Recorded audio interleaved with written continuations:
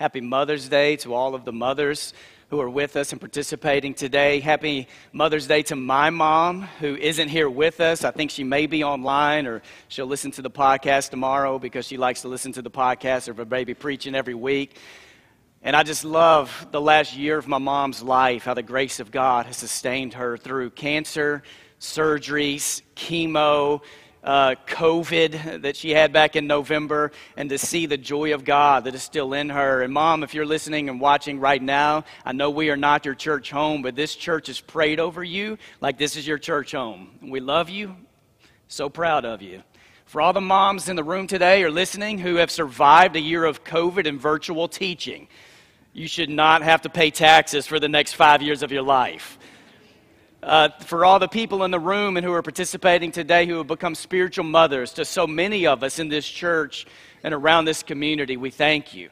And we also give voice today for the moms who are no longer with us, for the grief that comes into a day like this, for those who becoming a mother has not happened in your life. We give voice to all the emotions that come into this day, and we celebrate that as we say Happy Mother's Day to those of you with us. We're in a series right now called Church Defined. Since Easter, we're in an 8-week series just talking about what it means to be the church. And we're taking Acts chapter 1 through Acts chapter 10, and we're just walking through what it was that defined who the church was years ago. So let me ask this question. Who does the church exist for? Who does the church exist for? Now, the church answer is Jesus, right? Right? We all agree, like the church exists for God, for the glory of God. It's because of God, the mission of God. But does the church exist for members or outsiders? For those inside or those outside? For those who are saved or those who are lost? However you want to paint the categories, who does the church exist for? Because Jesus doesn't make the answer to that question very easy. Because there are times where Jesus says stuff like, love your neighbor as yourself. Like, love those who may be outside of your family, who may be outside of the church. Jesus talks about loving your enemy, and Jesus modeled that. And then Jesus also says stuff like, the world will know that you're my disciples by how you love one another. It's not how you love the world. It's going to let the world know how much you love me. It's how you love each other and get along with each other. This becomes a witness to the world. So we could set up two sides today of who the church exists for. Does the church exist for the family of God, or does the church exist for those outside the family of God? And both sides could come up with their argument, and they have scripture, and they have places where they can quote Jesus. And then the early church, at its healthiest, the early church would look at that conversation, they would say, you can't have that conversation. Like, it's not an either or. The church exists for people, to give value to all people. So I think one day if I bump into Luke, because Luke wrote Luke and Luke wrote Acts in the Bible, and I were to ask him something like, hey man, did you know? Like, was it an intentional move that you did not use the word love in the book of Acts? It's the only book in the entire New Testament the word love doesn't show up. I think Luke would probably look at me and be like, man, I didn't know that. I must have missed out. I must have just thought that it was on every page. But then there may have been other intentional moves by Luke in the book of Acts. That the word Christian isn't used in the book of Acts until Acts chapter 11, until the church is a multicultural church. That the word church isn't used in the book of Acts until Acts chapter 5, when there's crisis within the church, a crisis of character, moral character, and integrity is on the line. And then the word church is used in the story of Ananias and Sapphira that we looked at last week. That the church continued to grow. Even in the fear of God, the church was growing. And today, I want to talk about a story where the word disciple first shows up in the book of Acts. Because the word disciple doesn't show up in Acts chapter 2 or in Acts 3 through 5 as Peter and John are offering healings and there's teachings and the church is growing to over 5,000 people. The word disciple isn't used until Acts chapter 6. So will you open your Bibles at Acts chapter 6 today? And as you're getting there, I just want to put an image up for you real quick. And maybe you've heard before of the waterline principle. It's basically this. If you're on a boat, you're on a ship, and there is a hole that is blown in the side of the ship. If that hole is blown above the waterline, you have a chance to patch that hole and to just go about your business, go about life. You can keep sailing. If that hole is blown below the waterline, what's going to happen? Yeah, you better panic. You got a crisis on your hands. Now, most of you could process different crises or crises in your life with the waterline principle. Some of you know what it's like to suffer or be dealt a blow that was above the waterline, like it made you wake up a little bit, but you were able to go about your life with therapy or healing and recovery. And some of you know what it's like in your life to be dealt a blow that is below that waterline, and it was tragic, like so many things in your life changed. When it comes to the pandemic for some of you was like a hole was blown above the waterline, and you may have had to tweak a few things. And then for some of you, it's like that hole was blown below the waterline, and you had to change a lot of things. And maybe there are people who are no longer here to even walk life with. And you can probably also think about church experience. In churches that you've been a part of, when there's been holes that have been blown above a waterline, and maybe it was theological shifts, maybe there were worship style changes, and there were some tweaks that were made, and the mission of God just kept going. And then you can probably also think of holes that have been blown below that waterline. And I think specifically about when there are moral failures and character flaws within leadership, when there's an abuse of authority or an abuse that happens within the life of a church body below that waterline that can be detrimental to people's faith and to the life of that church. Because up until Acts chapter 6 and Acts chapter 4 and 5, most of what was happening to the followers of God and to the apostles, most of what was happening were threats from the outside. And they were dealing with them, and they were rejoicing that they get to suffer in the name of Jesus. But in Acts chapter 6, there's a crisis on the inside. Like now it's something happening inside of the body of believers. And here's how the story goes. Acts chapter 6, the first 7 verses, it goes like this. And I want you to think about this story with this in mind. There's a problem, there's a plan, and there's prayer. Problem, plan, prayer. And here's how it goes. In those days, when the number of disciples was increasing, the Hellenistic Jews among them complained against the Hebraic Jews because their widows were being overlooked in the daily distribution of food. We got a problem. Verse 2, so the 12 gathered all the disciples together and said, it would not be right for us to neglect the ministry of the word of God in order to wait on tables. Brothers and sisters, choose 7 men from among you who are known to be full of the Spirit and wisdom. We will turn this responsibility over to them and will give our attention to prayer and the ministry of the word. This proposal pleased the whole group. They chose Stephen, a man full of faith in the Holy Spirit. Also Philip, Prochorus, Nicanor, Timon and Pumbaa, and Barnabas. Just making sure you're listening, all right? And Nicholas from Antioch, a convert to Judaism. They presented these men to the apostles who prayed and laid their hands on them. So the word of God spread. The number of disciples in Jerusalem increased greatly, and a large number of priests became obedient to the faith. I want you to think just for a moment, and I know in this room we have football fans and we have people who can't stand football. I just want you to think for a moment. When it comes to a football player, I did a wedding for a Memphis Tiger this past Friday night. College football players, I was around a bunch of football guys. And when you play football, every time you step out on a field, whether it's practice or in a game, you're running the risk of there being injury, career-threatening injury, something that can happen to your head or your knee or your ankle. But over the last year, football players haven't just had to think about injuries on the outside, injuries that may happen to their body. There's been a pandemic that's been on the inside that they have had to face. And when it comes to the church, there's pressure and there are threats that can come from the outside, and then there can be crises and crises in the inside. In Acts chapter 6, we got a problem. So let's move through this. There's a problem, there's a plan, there's prayer. And the problem is, in verse 1, that apparently there are some widows who were going hungry. There's growth that has happened in the church, and anytime there's growth, it can create challenges. When there's growth in a family, when some people go from having 1 child to 2 children, or 3 to 4, or in the Hinkles case, 8 to 13, or however many Hinkles there are in the world. Growth can create problems. Growth can create issues in a church. Growth can create issues in whatever organizations or businesses or schools you're a part of. When there's growth, it can create challenges. And when there are challenges, sometimes you need some structure and some administration and some thoughtful thinking of how you can create something to help this movement.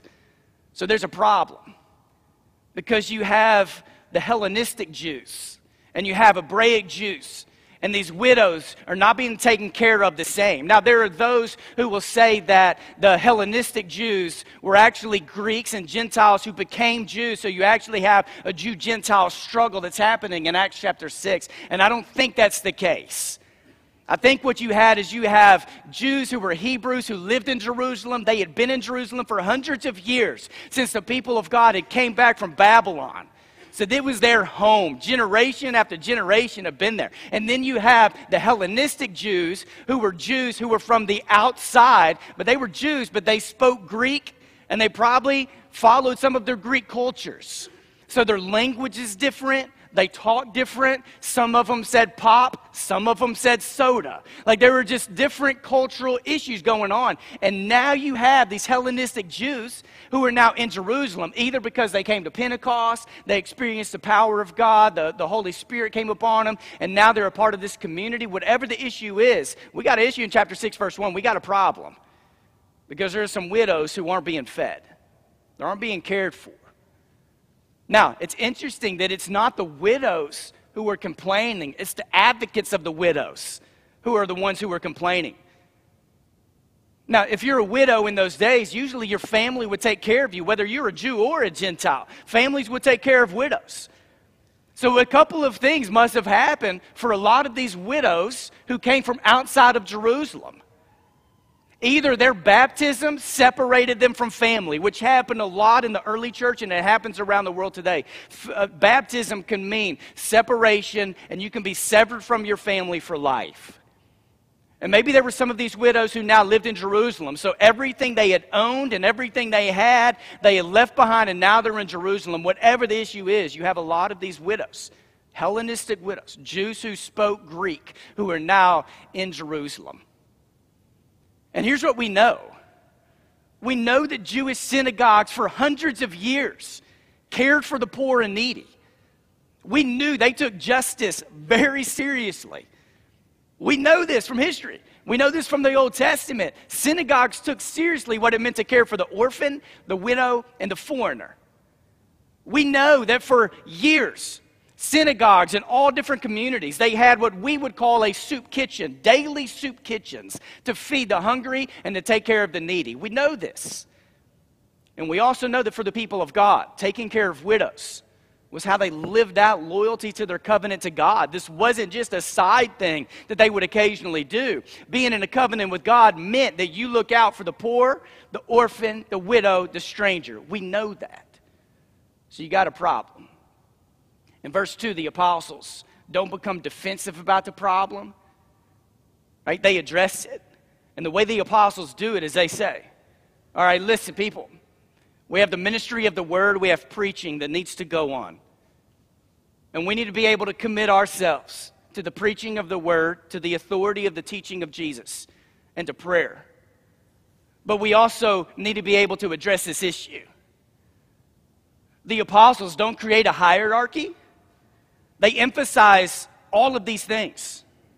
And there are some who have interpreted Acts 6, especially Acts 6, verse 2 and 3, as if the apostles are differentiating between spiritual food and physical food, and spiritual food is more important than physical food. I don't think that's what's happening here at all.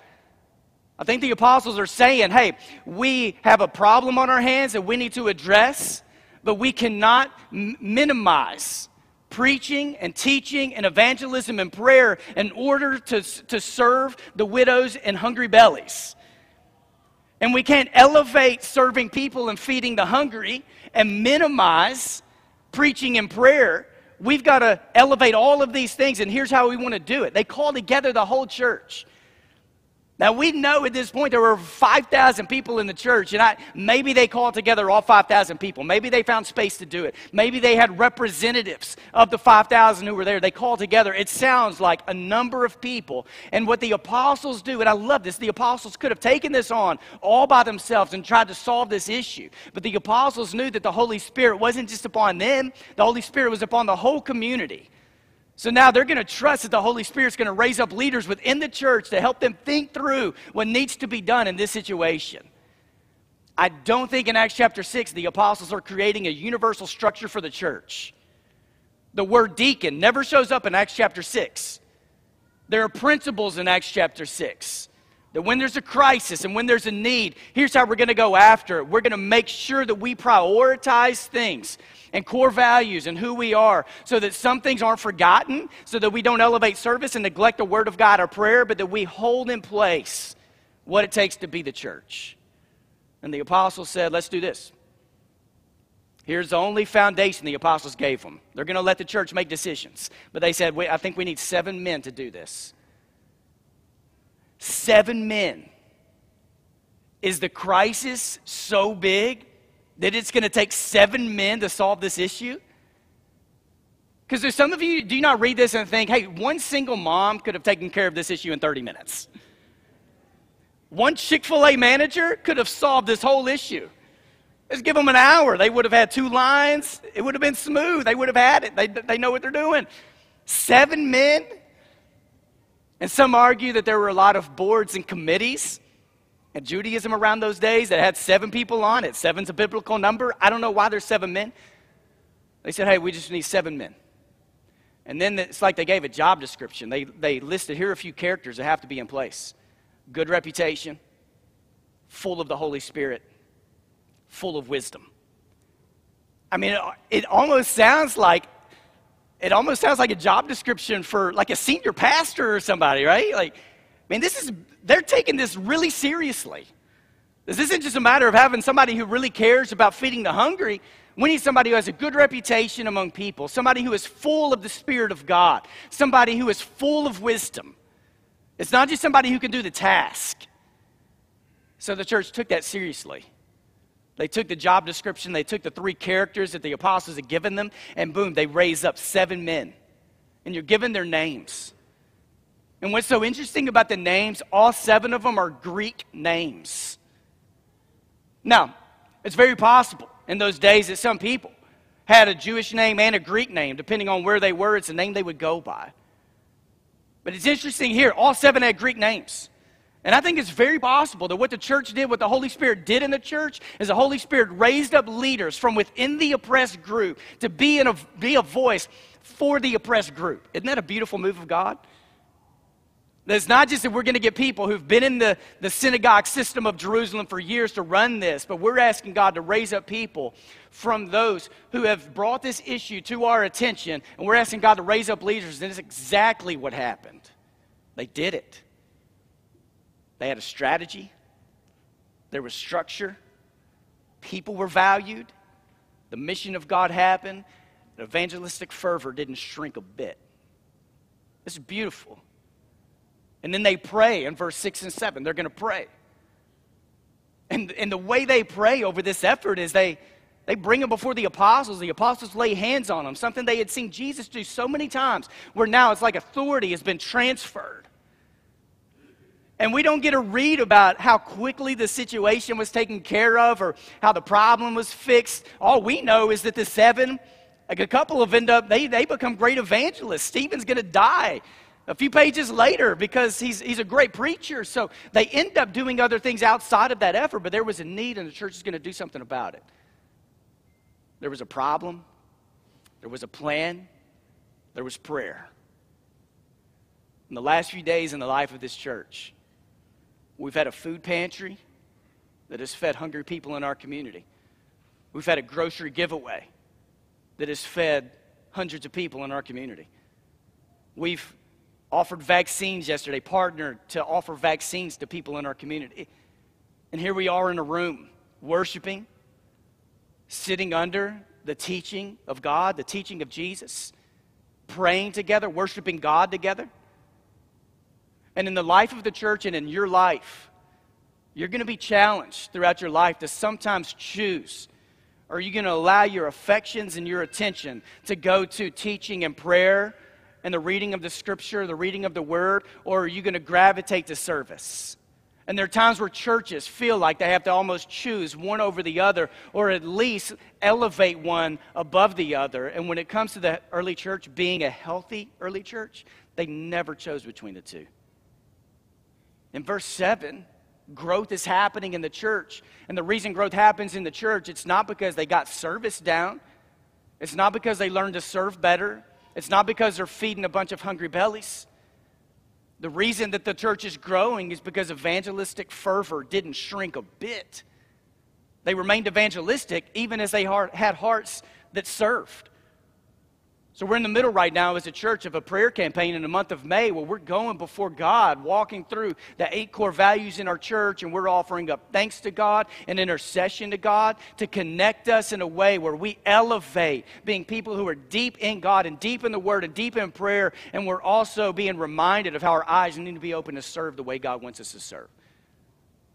So as you think about what Acts 6 does for your life, I think Acts 6 has something to say about priorities. And maybe there's something in Acts 6 that needs to speak to you about priorities in your own life. Because you can identify problems in your life right now. And whatever plans you come up with to deal with the problems in your life, you need to be dreaming and thinking with God of how those plans need to come to be. And then how do we submit it and surrender it and immerse it in prayer? That the will of God will be done in our lives. There are problems. There needs to be plans that come together through God. And there's prayer. And whenever I have the chance to disciple people and to teach people and to just talk people about spirituality and priorities come up, I don't ever teach or talk about priorities where God is the first priority and then there's family and then there's work life or however else you want to do it. God is the ultimate priority. I want people to think through priorities, and then you need to think how God enters into every priority of your life. God doesn't care to be a priority in your life. He wants to be the ultimate priority who's over all of them and in all of them. So maybe there's something to say here about priorities in your life. But let me end by going at it a different way too, all right? On the screen, here's an image of something I've spent a lot of my life in. I mean, if I were to calculate the hours and years I've spent in a desk like this, I mean, I'm talking about years of my life. I did 20 years of school, if you add up K through 12, undergrad, grad, and most of those years, I know there were some college classes where we were at tables or we were sitting differently, but most classrooms I've been in were in desks that looked like this. It was a desk like this that I learned math and English and social studies. It's desks like this that I practiced flirting and engaged in friendships with people around me, and I got in a lot of trouble, especially middle school and early on in high school. Desks that looked just like this. But it wasn't until later on in life that I had a couple of friends who were left-handed who told me how challenging it was to sit in desks like this. How many of you are left-handed and you know what I'm talking about? Because when you walk into classrooms, and I know a lot of classrooms don't have desks that are like this anymore, but you walk into classrooms and you don't have like right-handed desks and left-handed desks, or they don't ask you before school starts, are you right-handed or left-handed, so we can have a desk that fits you. And for all of my life, like it just fit me. I'm right-handed, so I never thought about it until friends talked about it. I mean, it wasn't a challenge to their education. They were still able to learn, but they had to adapt whenever they sat in one of these desks. The reality of my life is this. I mean, I'm a guy who has lived my entire life in Texas and Tennessee. I'm a guy who grew up in what I would consider to be a very healthy family. 2-parent household. Middle class. I have an undergraduate degree, a graduate degree. I don't know what it's like to be single in my adult life. Engaged at the age of 20, married at the age of 21. I have 2 kids. I'm a Cowboys fan, which means I've been going through the wilderness now for 40 years. Like these are just experiences of my life. And there is a way I could try to go through life where to engage with people is I want them to fit into whatever desk I'm in my life, and then we can connect. But what has helped me to understand the journey of people of color, black friends, Latinos, Asian Americans, is I've got to be willing to get out of whatever space I'm in and try to step into their space. I've never been, I know what it's like to be poor as a person who was married for the first year, and Casey and I didn't have much, but I don't know generational poverty, but having to step into the lives of the poor to understand challenges of generational poverty, of having to sit with singles, having to sit with people who have gone through miscarriages, and hear their experience has helped me to understand and to grow empathy for them. So I think one question that Acts chapter 6 asks, all of us as individuals and the church, is who are those groups of people in your life, or who are those groups of people in the church who may be neglected, who are in need of people to raise an issue, to address it in a godly way so that people are valued. So here are 3 statements I would like to lead us out of this place into our week, and also lead us in our time around the table. And here they are. God, will you grow my heart to understand others? Not just wanting people to adapt to my life experiences. Grow me to understand others. Grow our hearts for the word and service, circling the word and, for the word of God and for service. And grow us creatively as we plan and delegate, like, for the mission of God. So, will you just hold, I don't want you to take the bread and the cup yet, but will you just hold it in your hand for a moment? If you're at home right now, if you have the elements close to you, will you just hold them? If not, just sit in this moment with us for a few minutes. And as you hold it, I want you to think about how willing Jesus was to leave his place, to understand humanity, to walk with humanity. This meal every Sunday reminds us of incarnation, of the one who lived among us, of the one whose body went all the way to the cross, who shed blood to launch a church, to be his mission in the world. And may this meal today do something to our hearts to reprioritize our lives with God, and may this meal do something to our eyes to open them up to see other people the way God wants us to see people. Let's bow our heads and let's pray. God, for all you have done in and through Jesus, we give you thanks. And pray, God, if I spoke just any truth of your character, your nature, may those words sink deep into our hearts, even mess with us a little bit this week, and may they bear great fruit. And if I've spoken anything that doesn't honor who you are, may it fall to the ground, be trampled by you, not be remembered at all. And in this moment, God, will you open up our hands, our hearts, and our minds to hear from you. Speak to us, God. We come into this moment with grateful hearts for all you have done. In the name of Jesus we pray. Amen.